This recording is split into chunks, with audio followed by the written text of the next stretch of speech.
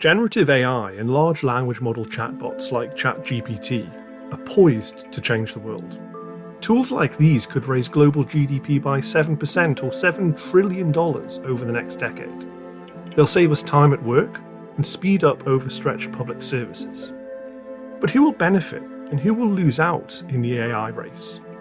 And what impact will the identity of the people feeding these powerful pieces of software, and crucially with what data, have on underrepresented communities? This is exactly what our guests this episode, Aliya Bhatia and Gabriel Nicolas of the Centre for Democracy and Technology, have been laser focused on as the AI phenomenon has unfolded. I'm Chris Stokel-Walker, and for human rights organisation Article 19, this is Tectonic.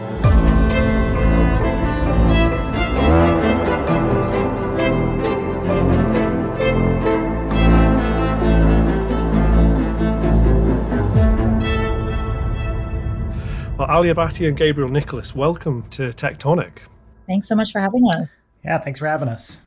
Brilliant. And I'm really glad to have you because I think that you are the perfect people to talk to about the AI revolution that we're currently undergoing. A lot of journalistic attention has been focused on what AI means for jobs, for society, about the spread of disinformation. Well, we had a good run. The Biden administration asking the public for help regulating artificial intelligence after a bot laid out plans to destroy humanity. AI is already driving that change in every part of American life, often in ways we don't notice. Almost 1 in every 2 jobs have a high risk of being automated by machines. It also comes a month after Elon Musk joined other tech leaders warning about the risk to society if AI is not reined in. You think that's real? It is conceivable that AI could take control and reach a point where you couldn't turn it off and it would be making decisions for people. Yeah, absolutely. Absolutely. No, that's definitely the way things are headed, for sure.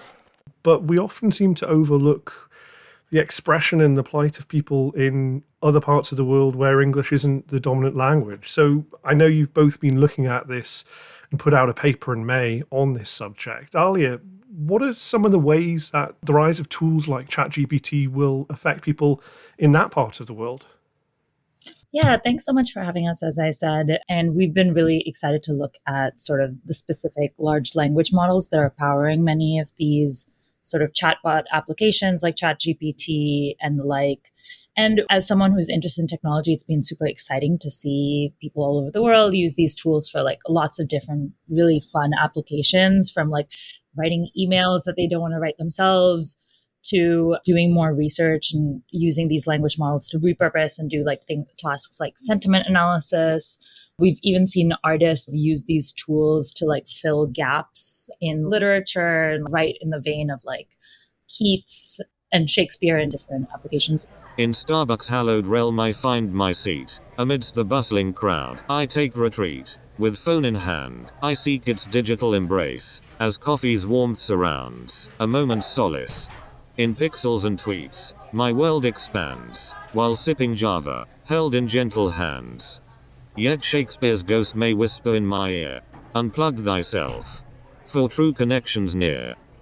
So, there's a lot of like excitement there, but the focus of our paper has been to understand whether the outputs and the performance of these language models is sort of equitable across languages. And when they aren't, why not? What are some of the challenges and opportunities there? And one of the biggest things we found was that even when these models are applied or used by non-English language speakers, they are still trained predominantly on English language text. And the impact of that is that they sort of encode English language values or assumptions even in the outputs when they aren't in English. And that can mean a lot of different things for users. Users can access information that is incorrect in languages other than English. Sometimes because of the dearth of training data in languages other than English, they might receive incomplete answers in different languages. And sometimes these models also see sort of translated text. So as a result, the outputs in these different languages are what we call translationese, awkward translations from English to a different language. So that all results in sort of muddying an information ecosystem for a non-English language speaker. in accessing information that's incongruous to their local context or confusing or sort of encoding a worldview that's outside of what that language community is usually outside of what their usual sort of information ecosystem and reality look like. And I guess for listeners, a good analogy might be an English person speaking in a French accent or trying to and failing, or all kind of common things like what side of the road you drive on. Those cultural elements that are encoded in society can be a challenge. And so, Gabriel, let me bring you in here. And apologies, because I'm going to throw you an impossible task, and I know it's difficult to do on a podcast. I'm going to ask you to explain a little bit of the technology and the terminology that Aliya mentioned there. We had large language models. We had the idea of encoding them. How do large language models work, and what are they, and how does this encoding matter to them? Great. Thank you, Chris. And thank you for the question. I will do my very best. So large language models are essentially an AI system that can read in lots and lots of text and learn patterns within that text. And the sort of idea is the more text that you show it, and the more diverse text that you show it, the more it is able to learn about different topics and get a better concept of how language works. With multilingual language models, which Aliya and I have looked a lot at, we see these models getting trained in several different languages. For the most part, language models, most of their data ends up being English data, right? The majority of the internet is written in English. There is just a lot of English data out there for sort of long reasons of colonialism and neocolonialism. It's the legacy of that. But it ends up with a situation where there's a lot more data to train language models in English than there is in other languages. Language models can be used to generate text like they are in question and answer systems, but they can also be used to analyze text.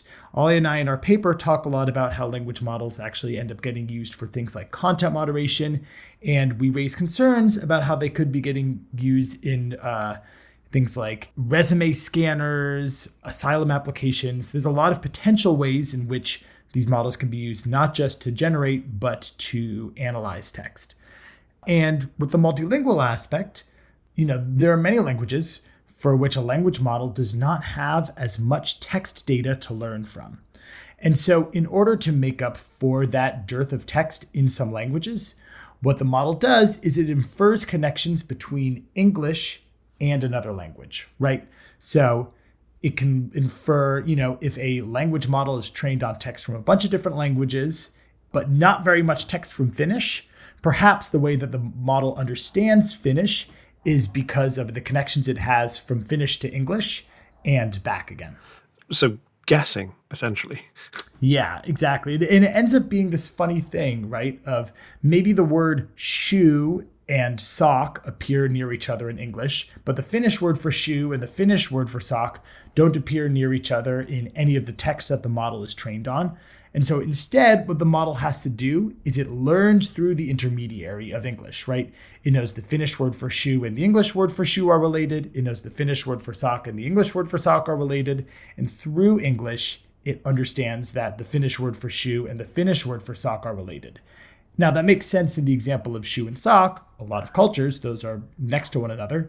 But you can see how when this starts to become to more context and more culturally specific tasks, this can lead to importing an anglo-centric lens into how the model generates texts or how the model analyzes texts in languages other than English.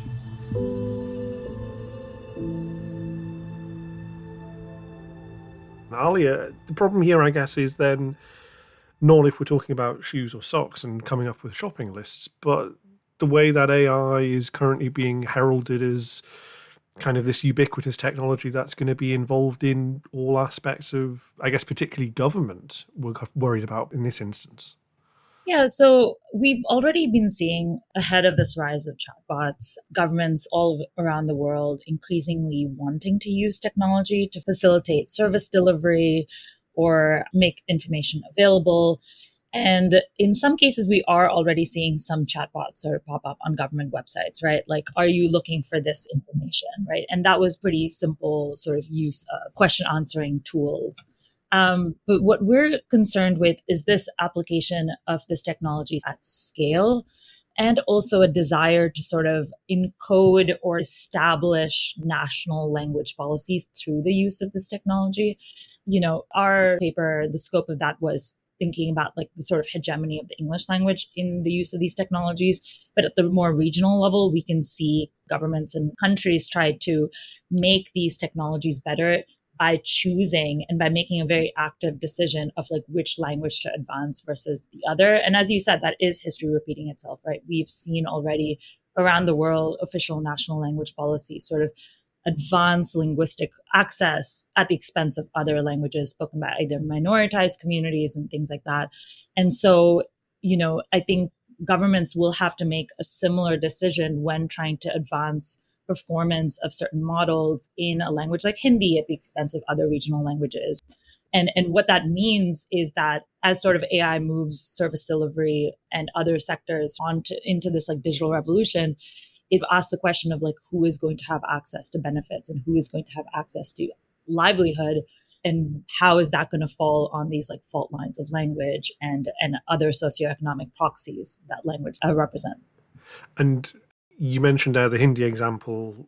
I mean, if we take India as a kind of example of this, is this all hypothetical at the minute? Or is this actually something that is either becoming reality or could become reality? Many listeners might know of the Aadhaar system in India, the global ID system, where essentially it gathers all of your data and uses that to control your access to public services, to banking.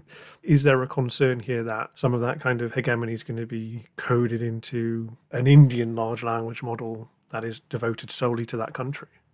Yeah, I think those familiar with India know that language and the language you choose has had like a long politicized history in the country. And in the constitution of India, it's very clear that India is like a very pluralistic country, very, very multilingual. Most Indians speak multiple languages. And in recent times, starting in the 60s, but also again recently, there has been this push to make Hindi the sort of official language, which it is not currently. It is the official language in terms of parliamentary proceedings, but at the regional level, every state government puts out documents in their own language, and only a sort of fraction of the country actually does speak and read Hindi as like a primary language. So this desire to sort of create systems at the government level, at the federal government level, can very easily sort of coincide or advance this desire within the ruling party to prioritize Hindi as the national language, which will come at the exclusion of many seeking those public services, many seeking those benefits. And how it sort of coincides with existing systems of control. The Aadhaar system is a great example. It was a sort of digital ID that not only facilitated access to benefits, subsidies, things like that, but it also created lines of exclusion as well. And so if you were to automate the public service delivery, if you were to apply a language model on top of the existing Aadhaar system, it could be akin to sort of automating that sort of exclusion. And then there's this like similar thread there of like what sort of Hindi and other language texts will actually train this model. And the truth that, I think Gabe was also articulating here is that there isn't a lot of data in not only Hindi, which is a language spoken by hundreds of millions of people, but specifically those like regional languages, those dialects, those languages that the Indian government has also not digitized for so long and has not received that support. And so it's not only a matter of the lack of the data, it's also the lack of the diversity of that data. And if we don't have a model that's equipped to understand the range of ways people sort of write and communicate and express need for these different types of benefits, this model will only encode that Hindi hegemony, will only continue to sort of reinforce the patterns of that sort of linguistic divide at scale. And that's an interesting point that I hadn't really considered, is that large language models are trained on text, written text, and written text is often official documents. So Gabe, what does that mean then for countries where we don't have a huge amount of written language in that particular language? Yeah, This is a really great question and is one that we talk a lot about in this paper. Right now, in general, when you look into the world of natural language processing and talk about how do you build a language model in a given language, we often talk about high resource languages and we talk about low resource languages. High resource languages have a lot of data available. Low resource languages or extremely low resource languages have less data available. But it's not just a volume of data available. It is also a quality of data and a diversity of data, right? So in many of these low resource languages, the quality of data ends up being very low. A lot of times the data used to train these models are scraped from the internet. They will often pick up machine translated gibberish. They will often pick up text from the wrong language, offensive text, pornography, right? These are the kind of things that these models end up getting trained off of in low resource languages. And the cleaner, more high quality data sets end up being pretty limited in their range of topics. Sometimes a language will have a Wikipedia corpus, but a lot of the times there will only be biblical or religious, usually Christian religious texts available in languages, or maybe parliamentary proceedings, right? And we can see this very much in the kind of text that these models end up generating. And you can see this a lot. There's actually some languages a while back where if you Google translated something in Irish, something in Amharic, right? If you translate it back and forth enough times, it will begin to generate this very cryptic biblical text. And it's one of these things that kind of revealed just how much of the underlying training data for these low resource languages, if the fact that the regression to the mean is biblical, and not to mention that if these models so deeply encoded with biblical text are being used in decision-making systems, right? We can see a lot of red flags here. And I guess that's the challenge, right? This is built on kind of the mistakes of our past. And I know that you mentioned in the paper an example closer to folks in the global north of Catalan and how that works. What is the issue underlying the Catalan representation in these large language models? Yeah, so Catalan has a interesting issue. No parlaré en anglès ni en cap altra llengua. Where a lot of the text used in it is scraped from the web, right? It is scraped from .cat websites. And there's a law that says all .cat websites have to be in Catalan. However, a lot of folks end up using machine translation to make their text in another language available in Catalan, right? So now all of these language models are training off of just machine learned texts from Catalan, not really reflecting how native Catalan speakers use the language. It ends up being this sort of weird snake eating its own tail situation. And yeah, we know that the internet loves cats. There's probably folks who have registered a .cat domain name who have no knowledge whatsoever of Catalan. And then that is what's being sucked up into this huge large language model that is churning through it at pace. Exactly. And they're also sort of taking into account very high level questions of do we actually want our language represented in this AI revolution?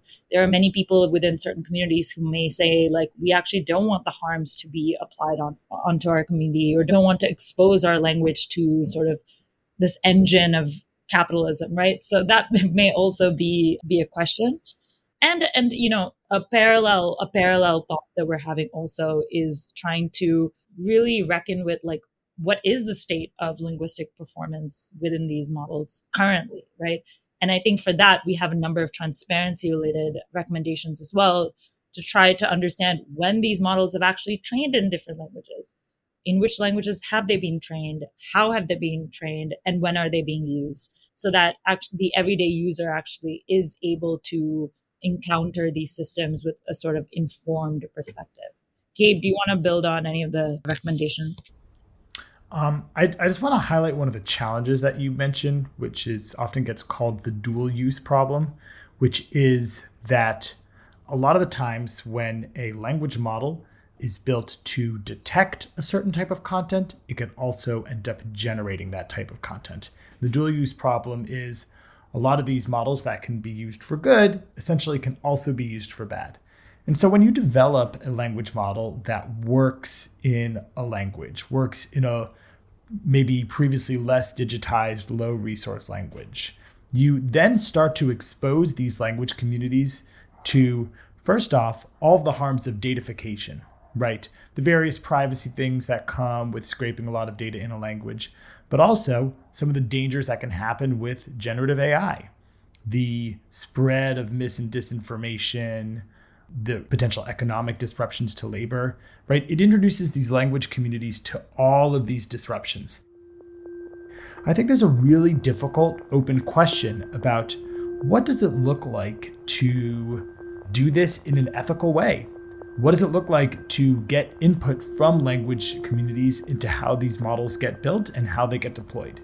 This is something that's so early days that we don't really have answers to these questions, but it very much feels like this is where priorities need to be.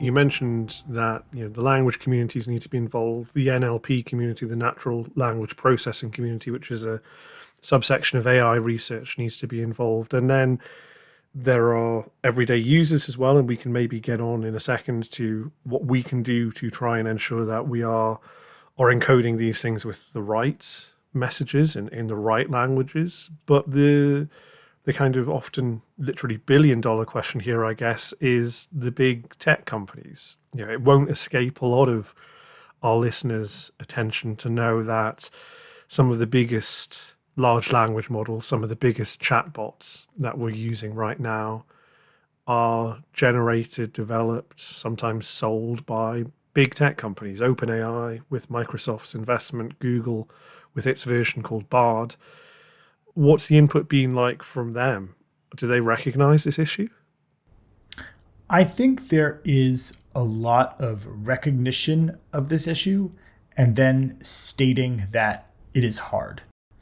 I think especially in languages other than English, we've not seen the kind of quick rollout of safety mechanisms that we have in English, right? There's this kind of the same pattern that happens in the development of a lot of technology. It's also happening in language models as well, which is optimize it for English and then get around to dealing with the problems in other languages. But as we've seen in the example of social media, right, where there were these countless global crises that were caused by a lack of content moderation, a lack of building systems that kept non-English language communities safe, these can have real harms if you don't address them quickly. It's not enough to deal with them later. It's something that we want to see more investment in right now. And we can call a spade there. I'll come back to you in a second, Aliya. But when we talk about some of the harms that social media wrought, a lack of content moderators in specific languages in less developed parts of the world, or less economically developed parts of the world, I should say, essentially cause conflicts. And so is this a hard question or is this an expensive question? I think the cases that you were just mentioning or alluding to in the social media content moderation example is a really like a microcosm of what we are seeing with these like language models, which is it wasn't just that there was a lack of investment in these systems and processes and in recruiting human reviewers. It was also a perpetuation of a specific perspective, an English perspective, an American English perspective applied onto different examples, right? If you were to look through several of the, Meta Oversight Board cases, just to specifically talk about one company, you would see a reckoning internally.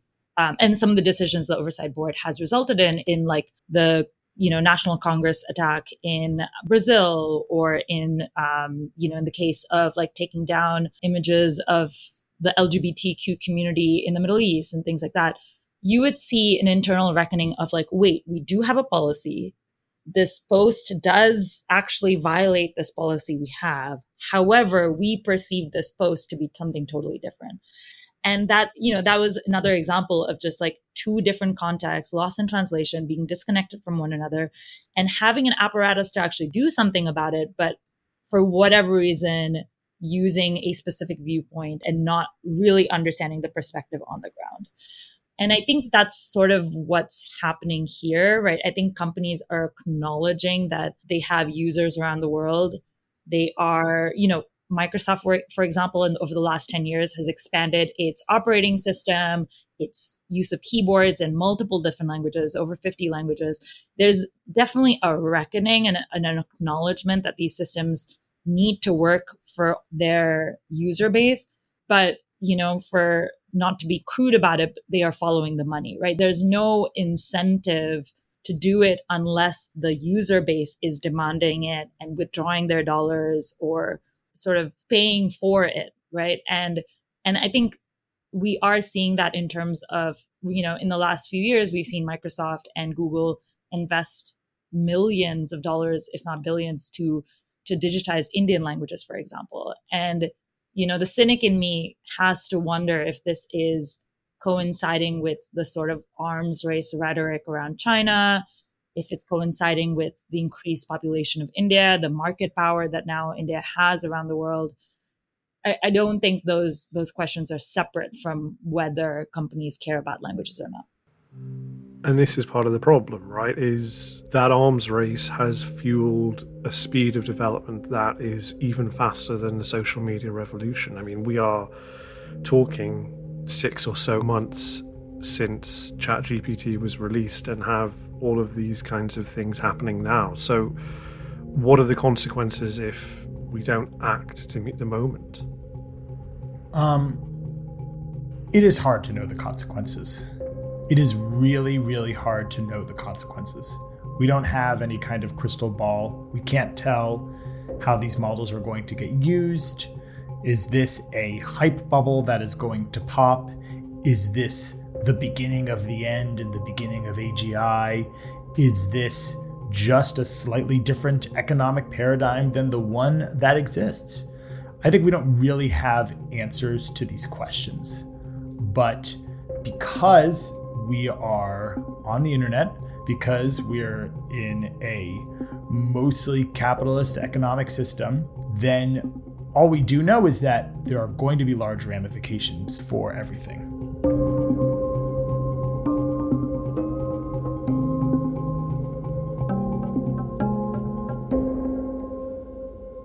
I guess I wanted to a little bit rewind to a framing that you put earlier, Chris, of is this hard or is this expensive? And I think the answer is that it is hard and expensive, right? So one potential issue that these models could end up creating is the centralization of language, or like language erasure, right? Will dialects or, entire languages end up getting destroyed because there's so much centralization around language models and like the economics that they fuel? That may be the case, right? So how do you deal with that, right? If we look at the example of Spanish, there are many, many different dialects of Spanish, and a model like ChatGPT doesn't reflect those different versions, right? It might reflect Mexican Spanish or Spain Spanish much more so. Well, all right, how do you want to deal with that? One way could be to be introducing location to tell where the user is coming from. But is that really the kind of data that we want these models to be able to collect, right? Is it better to make mistakes assuming some other kind of Spanish, or like regress to some mean? Like designing these systems to preserve the unique traits of every different kind of Spanish is just a really, really tough problem, one that has kind of no precedence and no very clear answer. And I think there is still work to be done on these hard problems. But the question is, are companies willing to invest in the work to address these hard problems? And that's where it becomes an expensive problem that I don't know that companies are willing to take on all of them, or at least as many of them as we'd like. Yeah, and I think that's one of the biggest points about just like this convergence effect and centralization of language, that a lot of computational linguists are afraid that this move towards not only AI, but specific technical architecture may sort of people are already really used to using dominant languages on the internet because of the lack of representation of languages online.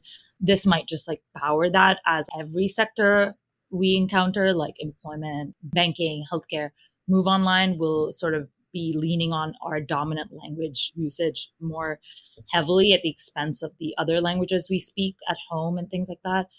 But there's also, I don't necessarily think some of the harms that this wave of AI has raised are particularly new, but they are perhaps more pernicious because they seem to be more opaque. In this sort of current wave of like language model discussion, there are currently a few language models that are being sold at this like enterprise level for a number of downstream applications. And so if we take, for example, search, the use of chatbots, integration in like our current search engine apparatus, I'm concerned that, the same fault lines that we had with search of like few high quality results in certain languages or few high quality or relevant results in certain cultural search terms and things like that are only going to get more and more apparent, but less and less transparent.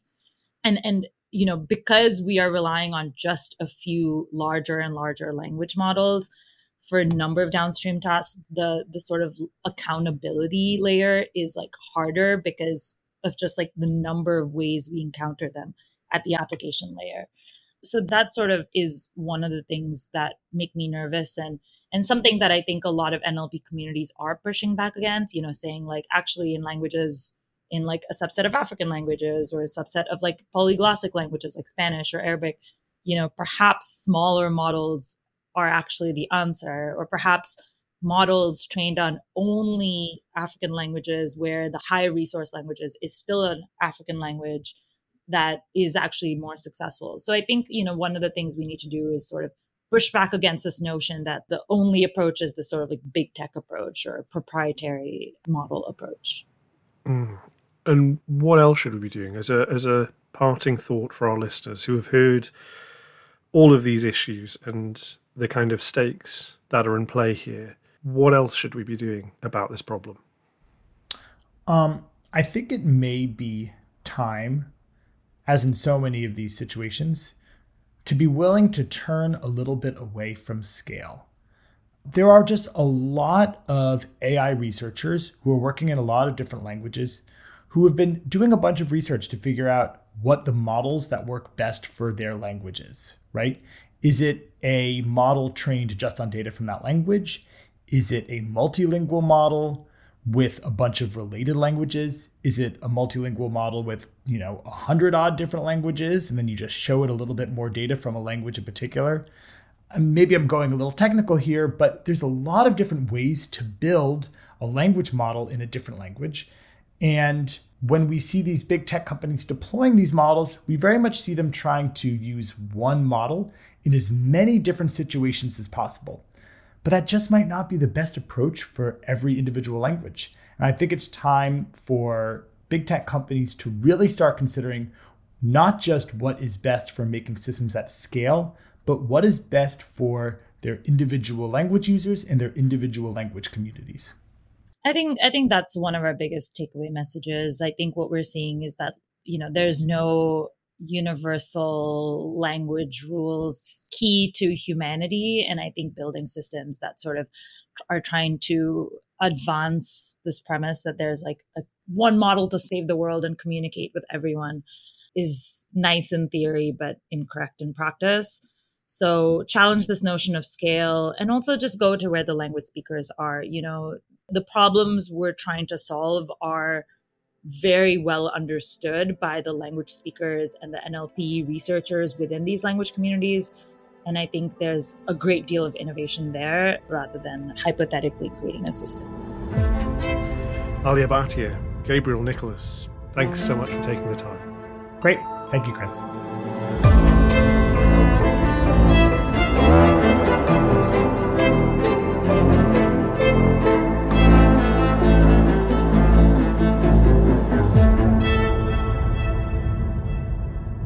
You've been listening to the first episode of Tectonic, a new podcast from Article 19. We hope you'll join us for future episodes, which will be releasing every fortnight and looking at the wide variety of ways that the seismic shifts we're currently seeing in technology can affect our freedom of expression. I'm Chris Stokel-Walker. Your producers this episode were Christopher Hooton and Nicola Kelly, with theme music and original score by Julian Wharton. If you would like to leave us a star rating or a review wherever you're listening, that would be hugely appreciated. It really makes a difference to our show. Thank you, and see you next time.